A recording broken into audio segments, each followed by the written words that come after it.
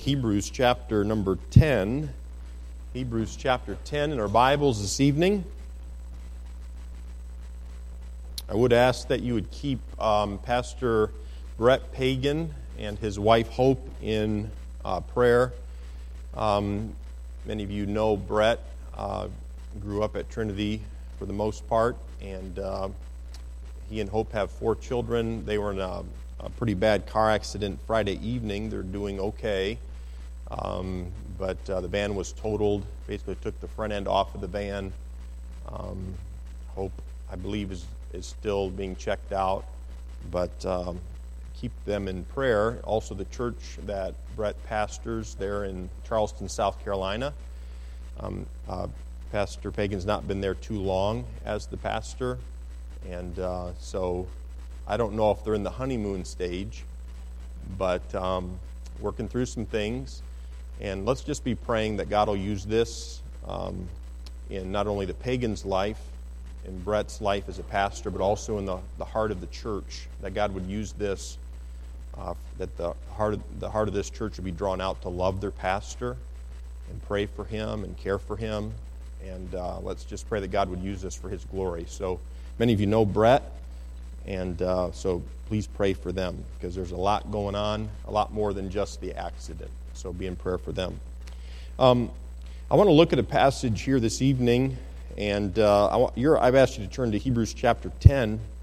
The Hebrew believers that this letter was given to, they were enduring a number of afflictions and trials and hardships. They were very genuine trials that they were going through. Look in verse number 32 of Hebrews chapter 10, would you? Verse 32, I'll read verses 32 and 33. Says, but called to remembrance the former days, in which, after ye were illuminated, ye endured a great fight of afflictions. So, Paul, some don't think it was Paul, but whoever it was that penned this down, the Holy Spirit, we know that, wanted these believers to be reminded of the time when they were saved. And but after they were saved, they endured a great fight of afflictions. A lot of hardships came their way not long after they were saved. And then look at verse number 33. He says, partly, whilst ye were made a gazing stock, and that's an interesting word, both by reproaches and afflictions, and partly whilst ye became companions of them that were so used as gazing stock.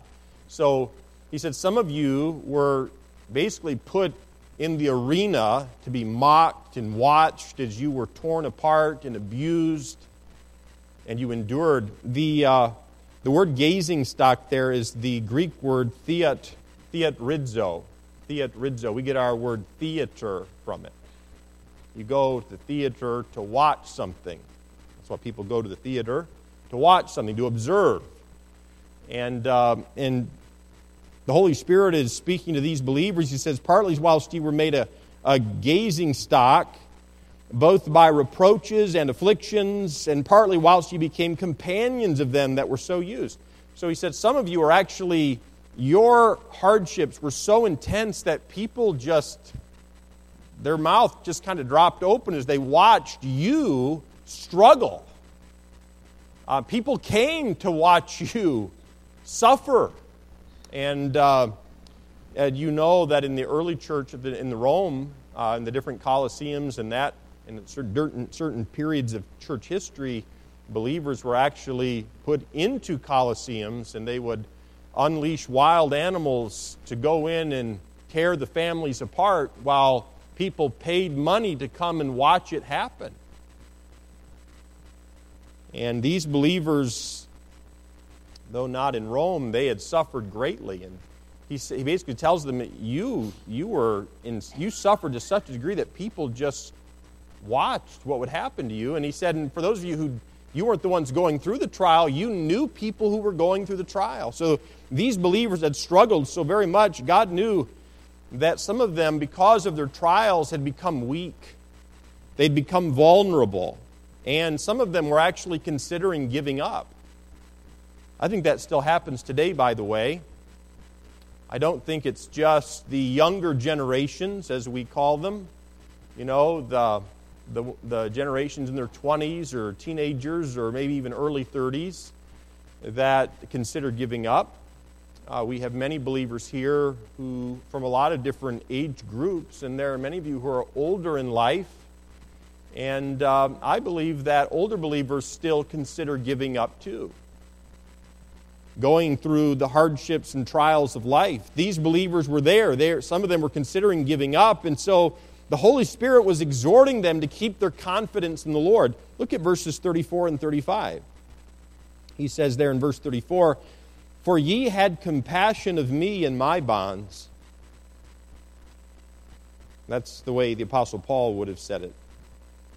"And took joyfully the spoiling of your goods, knowing in yourselves that ye have in heaven a better and an enduring substance. Cast not away, therefore, your confidence, which hath great recompense of reward." In other words, what he was saying was, now is no time to give up. You suffered, it's true. You endured some significant hardship and trial. And you responded in faith. You ministered to me while I was in prison. But now is no time to give up. Now is no time to give in. And so the Hebrew believers needed to know, and the Holy Spirit of God would have known this, as He knows all things. These Hebrew believers needed to know and embrace that God had a purpose in everything, and that God makes no mistakes. Now I want you to look over to chapter 12, because what I've read to you there will help set some things in our minds where they need to be as we look at Hebrews chapter 12. And I want you to look with me beginning in verse number 5. Verse 5, I'm going to read all the way down through verse number 17. Verse 5, it says this, "And ye have forgotten the exhortation which speaketh unto you as unto children, my son. Despise not thou the chastening of the Lord, nor faint when thou art rebuked of Him. For whom the Lord loveth, He chasteneth, and scourgeth every son whom He receiveth. If ye endure chastening, God dealeth with you as with sons. For what son is he whom the Father chasteneth not? But if ye be without chastisement, whereof all are partakers, then are ye bastards and not sons. Furthermore, we have had fathers of our flesh which corrected us, and we gave them reverence. Shall we not much rather be in subjection unto the Father of spirits?" Speaking of God the Father, "and live? For they verily for a few days chastened us after their own pleasure," speaking of our earthly fathers, "but He for our profit." God chastens us for our benefit, that we might be partakers of His holiness. Now no chastening for the present seemeth to be joyous, but grievous. Nevertheless, afterward it yieldeth the peaceable fruit of righteousness unto them which are exercised thereby. Wherefore, lift up the hands which hang down and the feeble knees, and make straight paths for your feet, lest that which is lame be turned out of the way, and let it rather be healed. Follow peace with all men and holiness, without which no man shall see the Lord. Looking diligently, lest any man fail of the grace of God, lest any root of bitterness springing up trouble you, and thereby many be defiled. Lest there be any fornicator or profane person as Esau, who for one morsel of meat sold his birthright. For ye know how that afterward, when he would have inherited the blessing, he was rejected, for he found no place of repentance, though he sought it carefully with tears."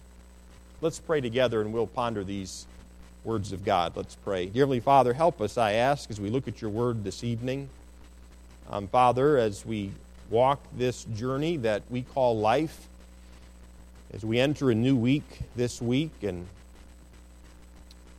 this year drawing to a close, not knowing what lies ahead for us, Father, I pray that you'd give us wisdom on as to how we should walk, things we ought to remember.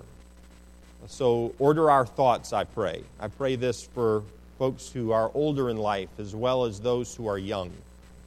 And I ask these things in Jesus' name, amen. Let's look at the Word of God here this evening in Hebrews chapter 12.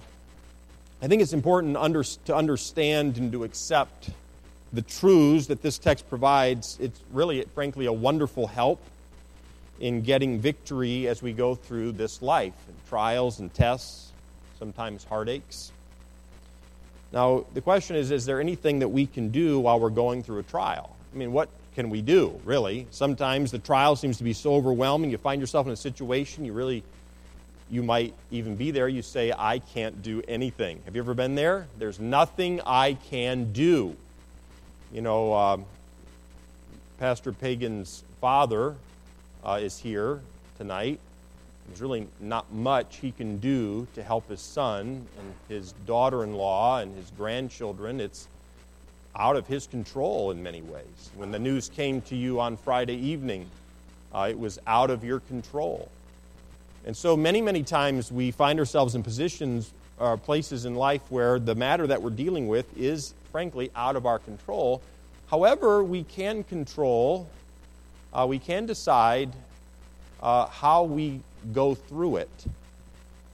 That is one thing that you and I do have the ability to make a decision on. So, is there anything we can do while we're going through a trial? And the answer is yes. And I want to give you 4 words, okay? 1 is to understand. 2 is to trust. 3 is to avoid. And 4 is to seek. And I'm going to give you some further instruction with those 4 words. But first of all, understand that the chastening of God, and I use that word broadly here to refer to trials and hardships, no matter what they are. The chastening of God is training and instruction. Now, when I say chastening, what do you think of when I use the word chastening? Discipline. Okay, and so when we think of discipline, when I use the word chastening, when we think of discipline, we automatically assume that someone has done something, what? Wrong, right. And God's going to make them pay for it, you know. But as we see from the text, that not all chastening is corrective chastening. In other words, God chastens us. He chastens who He loves.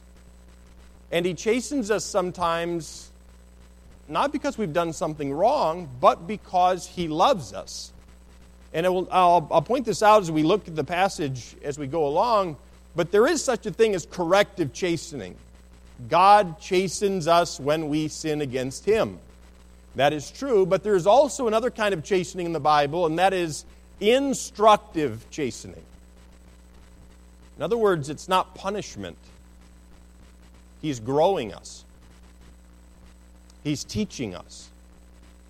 He's making us who He wants us to be. He's drawing us closer to Him. He's purifying us to bring Him glory. And He does it for our good. He does it for our good. So I notice, first of all, understand that chastening is training and chastening is instruction. Now, we're in the middle of a trial. There are some things we need to remember and we need to understand them. Look at verse number 5. He says here, "And ye have forgotten the exhortation which speaketh unto you as unto children. My son, despise not thou the chastening of the Lord, nor faint when thou art rebuked of Him." Now again, these believers were thinking about, some of them were considering just throwing in the towel, and the Holy Spirit of God tells them in verse number 5, you've forgotten a specific exhortation that has been given to you already. You're not thinking biblically, you're wanting to give up, you're considering it. You're actually considering of going a different direction, not trusting the Lord. And so the Holy Spirit, in a sense, chides these Hebrew believers because they were defeated. They were being defeated because they had forgotten an Old Testament truth.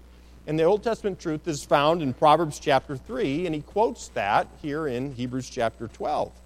In Proverbs 3 and verse 11, the Bible says, "My son, despise, neither be weary of His correction. For whom the Lord loveth, He correcteth, even as a father, the son in whom He delighteth." And the word despise means to disregard or to take lightly or to trivialize. Despise not the chastening of the Lord, is what he says. neither be weary of his correction. And God is implying that these believers were despising what God was doing in their lives. And specifically, we know by the text that that was chastening. So God was allowing hardship in the lives of these believers, and the Holy Spirit pinpoints something in the hearts of these believers that, frankly, no man could have pinpointed or identified. And what was it? They were despising the chastening of the Lord. Have you ever despised or trivialized? Have you ever taken lightly the chastening of God in your life? What do you think? Yes or no? You know, frankly, I think we go through life at such a rapid speed that sometimes we don't even consider God in it. We just go through life. And whether it's a sump pump or whether it's a car accident or whether it's a loss of a loved one, we just kind of cruise along through life almost like God has nothing to do with any of it. And I submit to you that He has something to do with all of it. Nothing happens by accident with God. But these believers were despising what God was doing in their lives. And when you were a child, when I was a child, how many of us got tired of our parents spanking us? Raise your hand if you got tired of that. None of the children raised their hands. That was your chance. Luke, I see that hand. All right. Yes, Carson, Samantha. All right. No one else needs to do it. Evan, I see that hand, though. I used to get tired of that. I remember being so sad. But when I was 12 years old, my dad came home and I needed a spanking. And my dad, he looked at me and he basically said, "Seth, I'm going to spank you for whatever I had done." And then he said, "But I want you to know something. This is the last time I'm going to spank you." I don't know if he should have told me that or not. But I was never so glad to grab a hold of that bed. Have at it, Dad. This is the last one. I mean, I never thought the day was going to come, It hadn't crossed my mind that this is going to end someday. But there was as a child, I couldn't wait, I guess. I was relieved when it was going to be over. My dad also told me some fearful words, though, that God would be chastening me and that Dad, would find other ways to chasten me as well. That would be more severe than spanking, which I didn't fully comprehend. I was still glad to be done with the swats. Okay. But I think all of us, to a degree, would rather not have chastening at all in our lives. I think that's in our flesh. I think that we would prefer that in our flesh. Let me just live life my way with no consequences. But that's completely irresponsible and not honest. It's dishonest. That's not reality, because there are consequences to actions in life. Like gravity exists. There are certain laws that just exist. That's like saying, I wish I could fly. I'm going to jump off the top of the building, and I just don't want there to be any laws. I want to be able to do whatever I want. Guess what? The law of gravity still has an effect. And there are still laws in life. So because of those laws, our Heavenly Father, and for His name and for His glory, He chastens us. He chastens those that He loves. And sometimes the chastening of the Lord is corrective. And we ought to think about this. Lord, are you bringing things into my life because you're trying to correct? You're disciplining me. You're correcting inappropriate behavior, inappropriate thinking, a dishonoring attitude in my life? When instructive discipline is not needed, corrective discipline, or I should say it this way, when corrective discipline is not heeded, we don't heed God's corrective or His instructive discipline, corrective discipline will follow. I'll say that again because I'm pretty sure I butchered it pretty bad. When instructive discipline or instruction of God is not heeded, when we don't obey God's words, we can expect corrective discipline to follow. We can always expect that. Failure to heed God's word in the Old Testament brought judgment upon Judah in Amos, book of Amos. Again, in the book of Amos chapter 4, God made repeated efforts to bring Israel back to Him. God used famine and drought and pestilence and plague and war and earthquakes to bring His chosen people back into obedience, back to a place where He could bless them. That's what He wanted to do. What about the New Testament? We could think about 1 Corinthians chapter 11, where the people there in the church at Corinth were being so selfish, and because of their selfishness and because of their disregard for Jesus Christ and His sacrifice, some of the Corinthian believers were very ill, and some others had even died. That was correction by the Lord, even in the New Testament. So sometimes the chastening of the Lord is corrective, but sometimes the chastening of the Lord is instructive. And I really want to emphasize that the chastening of the Lord isn't always corrective, because I think that's how we think of it. If sometimes God allows bad things to happen, sometimes He brings along those things because He's correcting us, because we've been wrong or we've been in sin or something like that. But I really want to emphasize this evening that the chastening of the Lord is not always corrective. Sometimes it's instructive. Chastening is training. Chastening is instruction, not just punishment. So when things go wrong in our lives, and we term it that way, things have gone wrong, we often disregard the purpose God has for bringing that trial into our lives. We often don't think about it. Why? And you ought to ask yourself the question, Lord, why have you brought this into my life? Why have you allowed this into my life? But when we miss God's point for the trial, it's easy to give up. And that's where these believers were. They were close to giving up. And so the Holy Spirit of God was helping their thinking, and He's reminding them specifically of the chastening of the Lord. And He's saying, yes, sometimes it's corrective, but sometimes it's instructive. And you need to be reminded of why God's allowing hardship into your life. Now remember what I read back in chapter 10. Some of them had been dragged out and publicly humiliated for others to see it. I don't know how many of us here have gone through something to that extreme. And yet still, they're struggling, they're doubting, they're wondering maybe, and the Holy Spirit of God is saying, remember why chastening happens. You need to remember why, or you're going to faint. You're going to miss God's point for the trial. God has a point. He has a purpose for the trial. And let me stop right here for just a moment. If you're at the point where you're overwhelmed, if you're at the point in your life where you're ready to give up, I want you to cry out to the Lord, and I want you to ask Him, God, help me understand the purpose for this trial. I can't encourage you enough to do that. Ask Him. Ask your Heavenly Father, Lord, I'm missing the point. I'm not seeing the point. Now, you're probably not going to have God's thorough perspective on it in this lifetime. But I do believe that He will reveal to you, and He will give you reasons, purposes, His point. I believe He can help us understand it, and I know that even by this passage. Ask Him to help you understand the purpose for the trial. In verses 6, 7, 8, and 9, we're reminded that the chastening of God in our lives is evidence of God's love for us. It's actually proof that we are the children of God. Look at verse 6. He says, for whom the Lord loveth, He chasteneth. So how many of us want God to chasten us?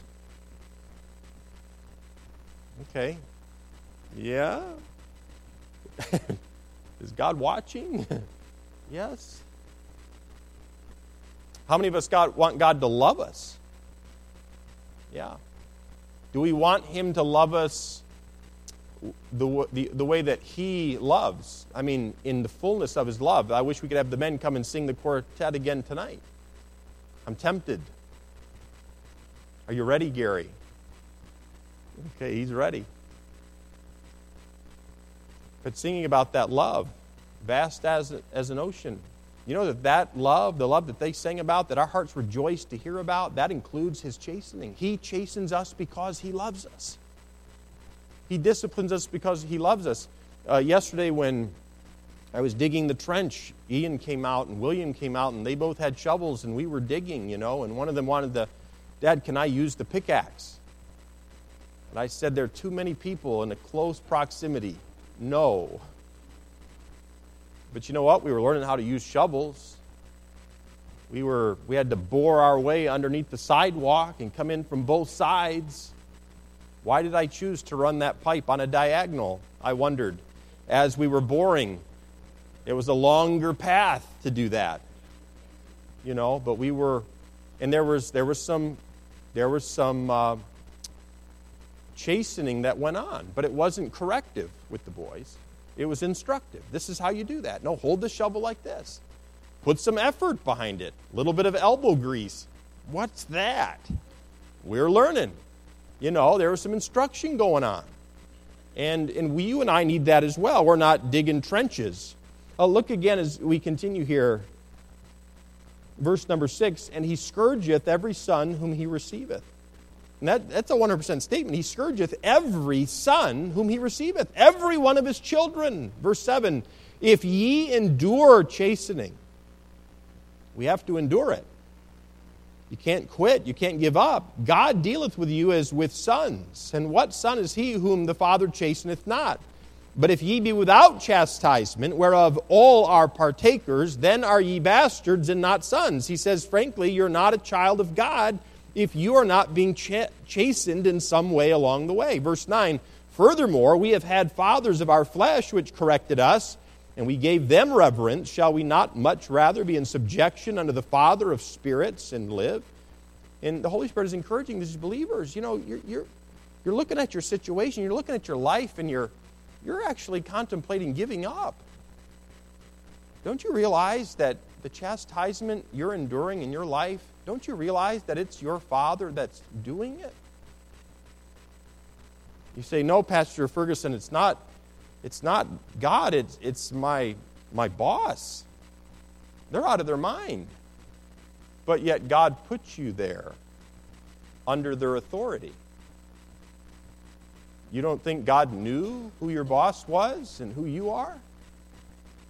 He absolutely knew. And He knows. He knows what you're going through. It was no mistake. And if it's not for corrective measures or matters, it's for instruction. He wants us to learn. He wants us to better know Him. He wants us to love Him more. He wants us to know that He loves us more than we think He loves us. He wants us to grow in Him, you see. The message really is simple. If parents love their children, they train them. And parents only train their own children. I remember watching a young boy years ago climb the coat racks and fall off on his head. I wish I had intervened in that situation. It all happened so fast. I won't mention any children by name. And you won't be too hard on my children either. I think we were a couple of wrestling Fergusons in the auditorium this morning. We had a talk. But you know what? Parents, we train our children because we love our children. And we only train our own children. You don't find me disciplining other people's children. No thanks. That's yours. Andrew Davis, you're about to go up by what? 2/3? From 1 to 3. Wow. Twins.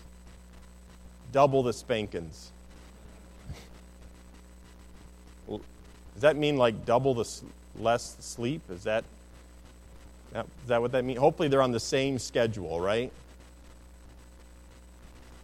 But parents only discipline their own children. And our Heavenly Father loves us. We are His children, and He's training us. And the trial that we may be going through right now, or whether the ones we've gone through in the past, the ones we'll go through in the future, have been allowed by God to train us and to instruct us so that we'll be the kind of child He has saved us to be. Sometimes we question God's love during trials, don't we? But the Bible says that trials are evidence that God loves us. And the parent who loves their child doesn't withhold correction And the parent who loves their child doesn't withhold instruction.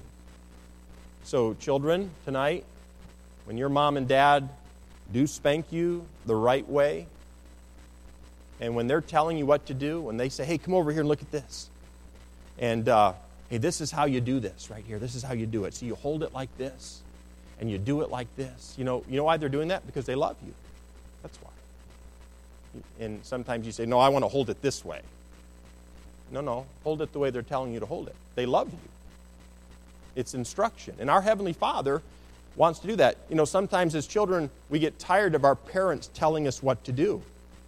I just want to get out on my own, make my own decisions. But I have news for all of you who are children who are still living in your parents' home. You have another Father, if you're a saved young person, and that Father is God.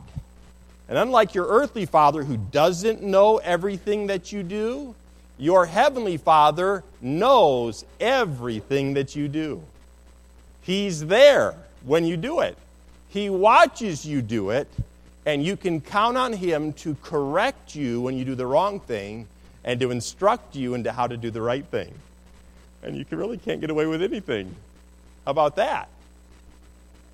And you know what? He loves us. Now, He's merciful, He's gracious, He's long-suffering. But understand that chastening is training and instruction. Number 2, trust God. Trust God.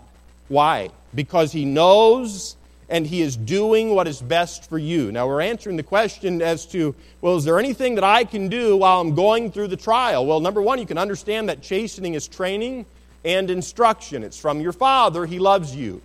Number 2, trust Him. Why? Because He knows what's best, and He's doing what is best for you. That's such a simple truth, right? Trust and obey. We've sung it since we were children. And yet, it seems to be the hardest thing that you and I, the hardest lesson to learn as we go through life. Trust Him. Do you believe that God knows what's best for you? Do you believe that He's actually doing what is best for you right now? Do you believe that? Do you believe the job where He has you is best for you? Do you believe the person you're married to, that God brought into your life and He put you together, do you believe that that person is best for you? Because God brought you together. Do you believe that the parents that you have are the parents God wants you to have because it was best for you? Because He knew you needed those two people to be your parents. Do you believe that? See. And as you're going through trial, what can I do? What can I do? Well, you know what? This is what He tells us. You can trust that God knows and is doing what's best for you. Look at verses 10 and 11. He says, "For they verily for a few days," speaking of earthly fathers, "chastened us after their own pleasure." I find that a very interesting wording. Dad, did you enjoy spanking me? He's smiling. I wish you could have seen the look on his face. He's smiling. We're going to have lunch this week. After their own pleasure. But He, speaking of our Heavenly Father, but He for our profit, that we might be partakers of His holiness. Now no chastening for the present seemeth to be joyous, but grievous. Nevertheless, afterward it yieldeth the peaceable fruit of righteousness unto them which are exercised thereby. So God compares Himself in the passage to our earthly father, or to an earthly father. In verse number 10, the beginning part, we're told that our earthly fathers chastened us after their own pleasure. Maybe that was just so that they would have a break from disobedient children. Earthly fathers, and I am one, we don't always act in the best interest of our children. I'd like to say we do, but we're earthly fathers. We're not perfect fathers. And even if they want to do what is right, an earthly father, they don't always know what's best. Have you ever been there as a father and you're not sure exactly what to do? So you make a decision, you make a choice, and then we find out if it was right or not. So sometimes as an earthly father, we don't always do the right thing, and sometimes we don't even know what to do. But when we've received the Lord Jesus Christ as our personal Savior, we become a child of God, and God becomes our Heavenly Father. And from that point on, we can rest in this. Our Heavenly Father will always know what is best for us. And He will always do what is best for us. And we need to believe that truth by faith right now, tonight, before we walk out that door, as we ponder this passage in verse number 10 and 11. We need to walk out these doors, back out to where the trial may be. There's a bit of a haven here tonight as we gather. We sing hymns, and you're with God's people, and there's a consensus amongst us that God is good and He is right, and we trust Him and we love Him and He saved us and heaven is our home. But this evening we're going to walk back out to our vehicles and we're going to disperse and go our separate ways, and there's going to be different trials that every single one of us are going to face. We need to make a choice again tonight. I'm going to trust God, and I'm going to believe by faith that He knows what's best for me and that He's doing what's best for me. We may not feel that what's happening could possibly be the best for us. But we ought to claim this truth by faith. Notice in verse number 10 why He says this. He says, "For they verily for a few days chastened us after their own pleasure." But then He says this, "But He, God, our Heavenly Father, for our profit." This is why He brings trials into our lives. It tells us here He does it for our benefit. For our profit is the word that's used. And the word profit has the idea of for our advantage. Now think about your trial.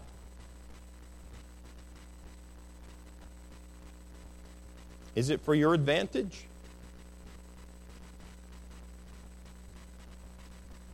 You know, and someone mentioned this to me this morning after the morning service. They said, it won't be just in heaven someday where we'll be able to, we'll know better, we'll experience God's blessings after all the trials in this earth. But even in this life, once you've lived long enough, you're able to look back and say, Lord, thank you for what you did there. Thank you for that hardship. You drew me closer to you during that time. You brought yourself, you revealed yourself to me. You drew me to salvation. We can see that even in our lives within this vapor of a life that we're living. The word profit there means to make us better. Sometimes as we're going through a trial, it feels like we're coming apart, not getting better. It feels like we're getting worse at times. Do you ever feel that? The stress just starts to feel like you're unraveling at the seams. What's happening to me? You need to trust God. I need to trust God. We need to know that what He's doing is for our best, and He knows what's best for us. So God desires that we profit spiritually from the trial, but Satan does not. And not everyone profits from the trials. To profit from a trial requires that we become, he says in verse 10, partakers of His holiness. In other words, God wants the trouble in our lives to make us more like Christ. Specifically, our Heavenly Father wants to develop in us an abhorrence for sin. Can I ask you a question? Do you hate sin? Do you hate it? You ought to. I ought to. Do you hate sin? I think we hate some sins, but I think with every single one of us here this evening, there's something in our lives that we do not abhor. And I mean some particular sin. Maybe it's the sin of unforgiveness toward a certain individual. Because you know what? They've driven us crazy for so many years. And frankly, there's a root of bitterness a mile deep. And there's unforgiveness there. But you know what? We don't hate our unforgiveness toward that person because frankly, they have ruined our lives. We don't hate that sin of unforgiveness, but we ought to, shouldn't we? God hates it. All of God's children should hate sin. It's the presence of sin in this world that is the source of all heartache and grief. A spiritual response to trials always brings profit. I'll say that again, a spiritual response to trials always is beneficial. Thanksgiving in response to a trial is beneficial. It brings glory to God. Praying during a trial brings glory to God. I could go worry about it. I could go unload on my wife about it. I could be completely frustrated by it. I could allow it to consume me. I could become angry about it. I could lose my temper, I suppose, about it. Or I could pray about it. That would bring glory to God. Humility would bring glory to God, responding that way. Forgiving someone, being kind to another who's not been kind to us. Holiness, all of these things are spiritual responses to trials that are profitable. But sometimes we respond to God's chastening in a sinful way. We say the wrong thing, right? Have you done that? You say the wrong thing? I have. You do the wrong thing. Maybe I think the wrong thing, or we develop the wrong attitudes. But I want to encourage you tonight, be careful not to waste the trial because of a hard heart or a sinful response. Look at verse number 11. Verse 11, he says, "Now no chastening for the present seemeth to be joyous, but grievous. Nevertheless, afterward it yieldeth the peaceable fruit of righteousness unto them which are exercised thereby." God wants us to know that He understands how difficult life can be. In fact, Jesus Christ knows exactly how we feel. He's pitiful, many-boweled. He talked about that. I'm not going to go into a lot of it, but the Jewish people often, they understood, they felt from here, not here. When I grieve deeply about something, it's here, not here. When you're moved with the passion of love, it's here, not here. For some of you, it's been too long. You can't even remember where that is at, It's here.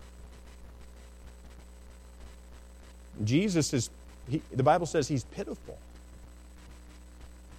Hebrews 4 tells us that He's touched with the feeling of our infirmities. The word touch there has the idea of to have compassion.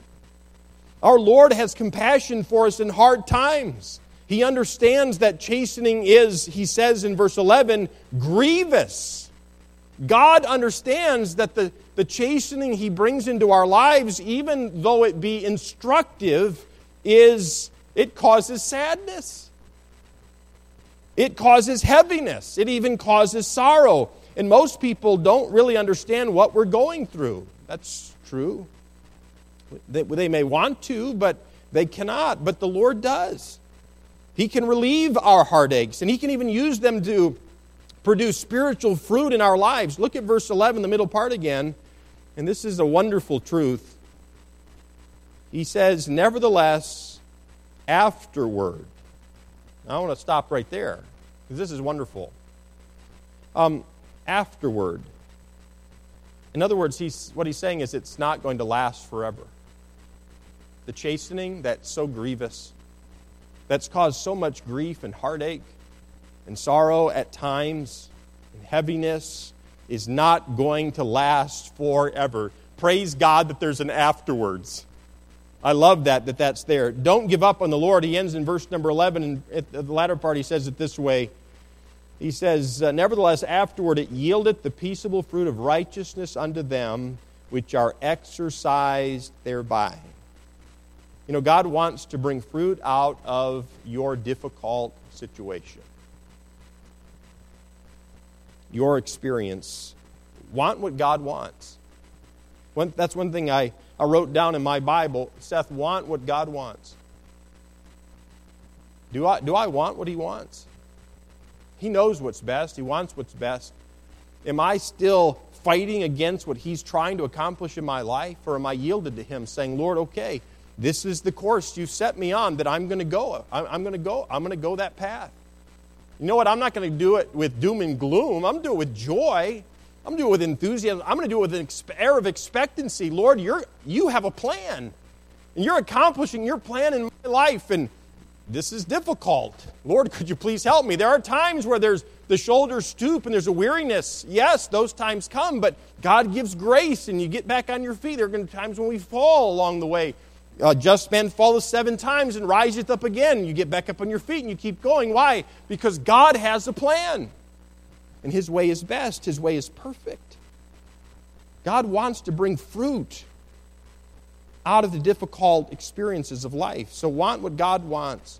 And the Bible says there at the end of verse 11 that the chastening yieldeth. And the word yieldeth doesn't simply mean to produce. It means to give back, to reward. Every time we go through chastening, the experience gives back. And that's what he's saying here. The experience, the chastening, the situation repays. It rewards us with spiritual fruit in our lives. So let's allow our hearts and our minds to be exercised. How many of you like to exercise? Let me ask you this. How many of you have ever bought a treadmill or had a treadmill? Maybe you got it from the garage sale. You had a treadmill. Come on. All right. Yeah. How many of you used that treadmill? Okay. That's pretty good. That's like 10% of people.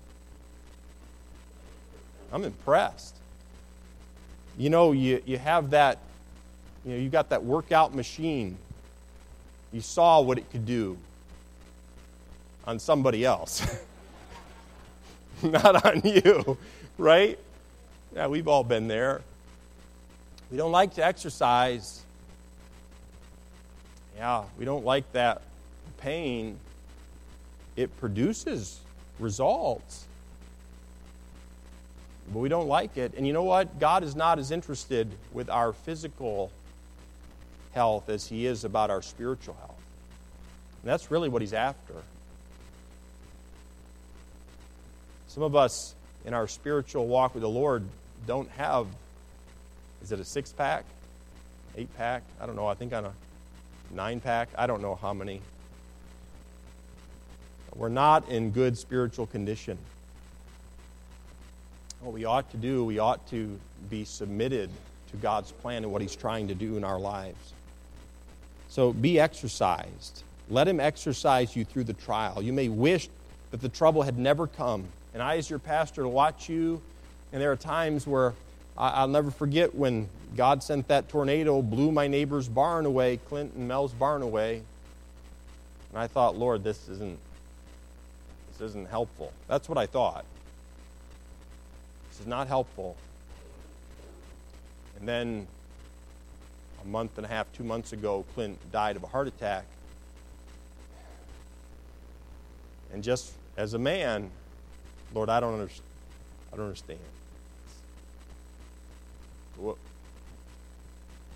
don't understand what you're doing. You know, there are times in our lives where we may not understand, we may not see clearly, but know that God is not making a mistake. You know what I'm finding myself, and even as I was preparing and studying for tonight, I was thinking of my neighbors, and I was looking at the Word of God, and I was pondering, Lord, I was pondering the reality of, Lord, you have allowed some trials into their lives, and God, I believe you have a plan. And Lord, here's what I was experiencing in my own heart this week. Lord, I'm looking forward to seeing you do what you want to do in that home. I don't know what it's going to look like. I don't know exactly when it's going to happen. But God, I know that you're working in that home. And I believe the same is happening in your home. The same is happening in my home as well. Look at verse number 12. And the third thing that we can do is avoid making wrong choices. Avoid making wrong choices. You know, I'm going to stop there, okay? We got a youth activity. We got some amazing sandwiches. Did you make them, Pastor Scott? All right, that's good.